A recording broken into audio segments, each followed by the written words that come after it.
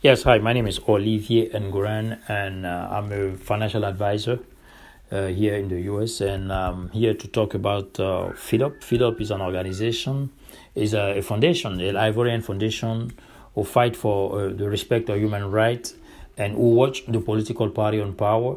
It's like the government to make sure that they do what they're supposed to do for the people.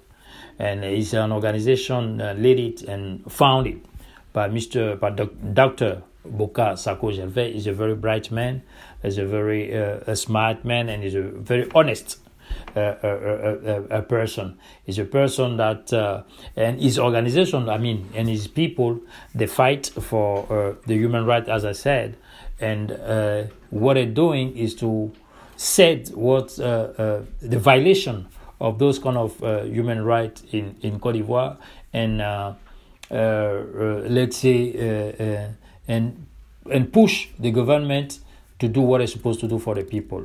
I think it's an organization that we can trust because they, according to me, they do what they're supposed to do. Look at what they did on the 31st. Look at the report of what happened on the 31st of October.